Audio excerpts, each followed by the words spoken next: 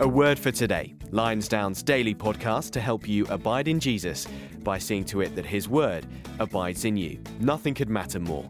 This isn't to replace your personal Bible reading and prayer, but rather encourage and help you in it. Welcome back to A Word for Today. It's Sunday the 28th of February, and we are looking at 2 Peter chapter 3. I'm going to read from verse 10 through to verse 13. But the day of the Lord will come like a thief, and then the heavens will pass away with a roar, and the heavenly bodies will be burned up and dissolved, and the earth and the works that are done on it will be exposed. Since all these things are thus to be dissolved, what sort of people ought you to be in lives of holiness and godliness, waiting for and hastening the coming of the day of God, because of which the heavens will be set on fire and dissolved, and the heavenly bodies will melt as they burn. But according to his promise, we are waiting for new heavens and a new earth in which righteousness dwells. Well, there are wonderful truths there. We see in verse 10 that Peter is insisting that the day of the Lord will come. It will come unexpectedly as a thief comes, and it will be a most dramatic event. It will mark the destruction of the entire universe and the judgment of every single human work. And then in verse 11 and 12, we looked at this yesterday, the application of this is that Christian believers should not live lives for the world. They should not be wedded to the things of this world exclusively, because those things are obviously going and in the end will prove worthless. No, we have to live for the Lord Jesus Christ. And godliness describes living for the gospel. So witnessing to the gospel, because we live in the age when evangelism, the church age, is the gospel age, despite all the scoffing that will surround what goes on, God wishes all people to reach repentance. So we have a global mission to be every member, makers of disciple makers. And I know that Lionsdown understands this very well, which is a wonderful thing. When verse 12 says, waiting for and hastening the coming of the day of God, what that really means is expecting, not blanking it out, not setting it into our subconscious because it's inconvenient to remember, but we should keep it to the forefront of our attitudes, and it should control our views. And hastening the coming of the day of God means striving to live in the light of the day of God, the day of the Lord, the day of judgment, the return of Jesus Christ. We should live in that light. And now, what is the inspiration that verse 13 gives us? Because I believe verse 13 is inspiring. Let me read it to you again. But according to his promise, we are waiting for new heavens and a new earth in which righteousness dwells. Peter there is referring to what follows the day of the Lord. The day of the Lord is the day of judgment, the eternal separation of people. And the people of God who have trusted in the gospel, who have had their sins forgiven, are destined for a new creation, which is not a refurbish this creation. How shameful it is to hear that idea taught in evangelicalism. No, it's a new creation. How could it possibly be anything else, given what's just been described as happening to the old creation? It is a new creation, different from the old creation, and it is a new heavens and a new earth in which righteousness dwells. Righteousness describes, it's a lovely expression, isn't it, in which righteousness dwells, because righteousness is really referring, I think, to humankind that is in right relationship with God through the means that God has provided, which is the cross of Jesus Christ. And dwells is a present tense verse because it goes on forever.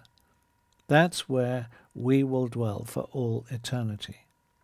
This idea is very clear and strong in the Bible. Let me give you a couple of examples from the Old Testament. Isaiah chapter 65 verse 17, God says this, "For behold, I create new heavens and a new earth, and the former things shall not be remembered or come into mind.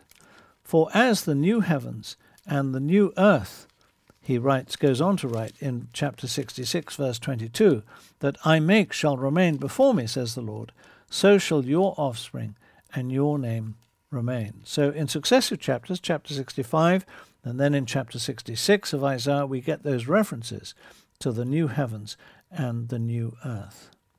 And this is very strong in the book of Revelation. We have at the end of chapter 20 a picture of the great judgment. And then in chapter 21, we have the picture of the new heavens and the new earth. Of course, it's new, it's different. It's not refreshed or refurbished. We mustn't think that. It is a new heaven and a new earth, as verse 1 of Revelation 21 goes on to say, for the first heaven and the first earth had passed away. How could it possibly be anything other than new, since the old has passed away? And then there is a wonderful description, which verse 2 of Revelation 21 goes on to describe. And I saw the holy city, New Jerusalem. That's describing the people of God, by the way.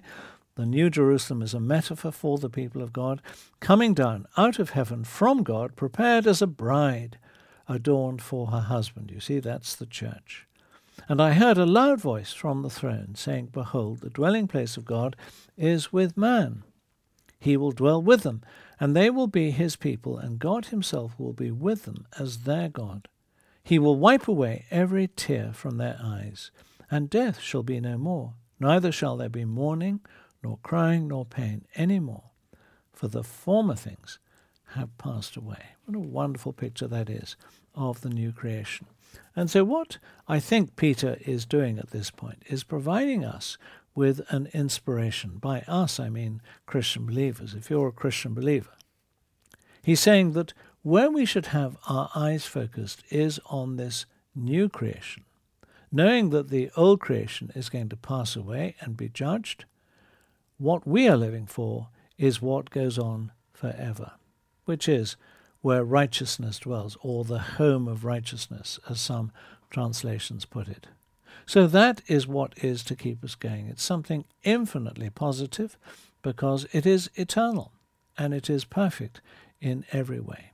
We should be greatly encouraged by that truth as we strive to live out this great doctrine, the day of the Lord. That's what Peter wants the Christian church above all else to focus on, to know that that great day is coming. So we shouldn't live for this world. We should live for the gospel, and we should endure the scoffing that will surround us, certainly as the price of faithfulness. And our inspiration should be that great future that awaits. What a wonderful message for the Christian church. Loving Heavenly Father, thank you so much for the inspiring message that God the Holy Spirit has given us through your servant Peter.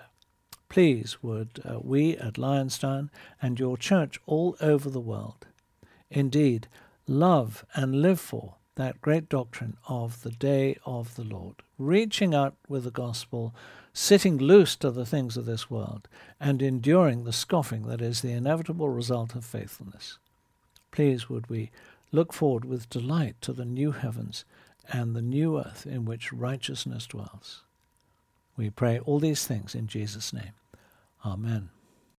A word for today, helping you abide in Jesus by seeing to it that his word abides in you. This podcast was brought to you by Lionsdown at lionsdown.org.